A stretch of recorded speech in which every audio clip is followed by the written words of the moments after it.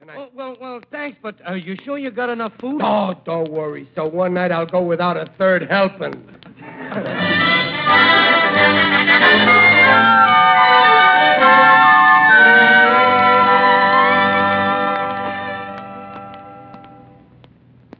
Thanks for a swell dinner, Mrs. Riley. Oh, you're welcome, Mr. Jenkins. Now you two men sit and smoke. Yeah, take it easy, Al. Well, now, I'm kind of anxious to get home to see my wife. Yeah, Peg. Al here says that his wife ain't feeling so good. Oh, is it serious, Mr. Jenkins? Well, yes, ma'am. It's very serious. The fact is that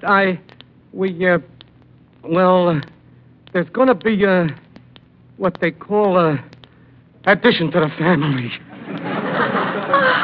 A baby! Oh, isn't that nice? Well, I guess so. Well, congratulations, Al. I'm telling you, it's great to be a father. Believe me, I know. I'm speaking as a two-time winner. Is this your first, Mr. Jenkins? Well, yes, it's all new to me. So what? Think of the baby. It's all new to him, too. Well, how will we get by on my salary? Listen, Al, you talk like nobody ever had a baby in their family before. It's been going on for years. And it always will. If people stopped having babies in 100 years, there'd be no people in the world. And with no people left in the world, what's the use of going on living? Yeah, I know, but you see, I can't help worrying over Henrietta. Listen, Al, at a time like this, your wife needs you to be cheerful around her, see? You gotta be what they call a pillow of strength. Right, Peg? You mean like you were, Riley, when our first baby was born? Well, yeah, I was too self-modest to say that, but that's how Al's gotta be, like I was. Tell him how I was, Dumpling. Why don't you tell him, Riley? Oh, I'm fixing Al a good stiff drink. Root beer and Coke mixed. I'm gonna run down to the drugstore. I'll be right back. Gee, I wish I had the right outlook like Riley. Well, Mr. Jenkins, it might cheer you up to hear about how Riley acted when we were expecting our first baby. I'll never forget the night I broke the news to Riley. You see, our doctor was dear old Dr. Beamish, and this day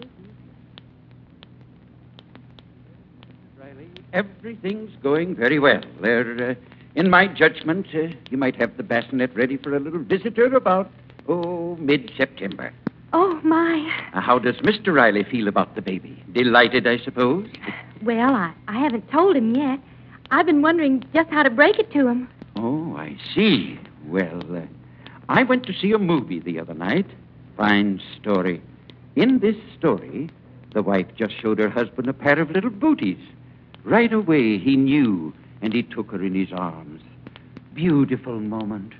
Oh, but that's a nice idea. I'll try that. Fine. And don't worry about your appetite, Mrs. Riley. Natural, entirely natural.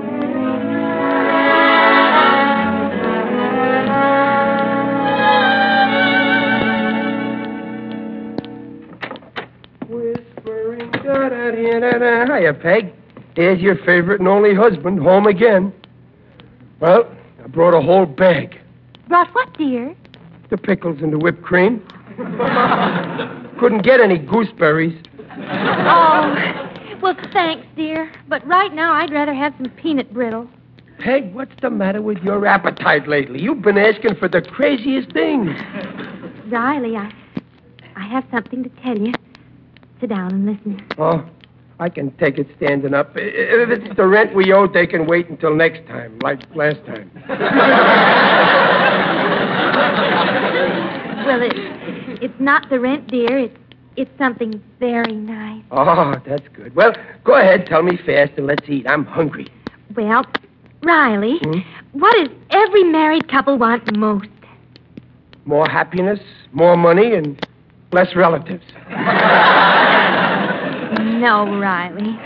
Listen, What? even if a couple has everything else in the world, what's the one thing that holds them together in later life? The law.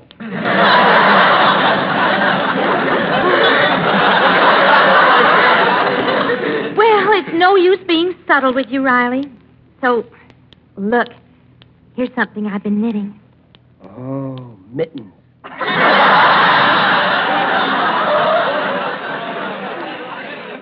Thanks, I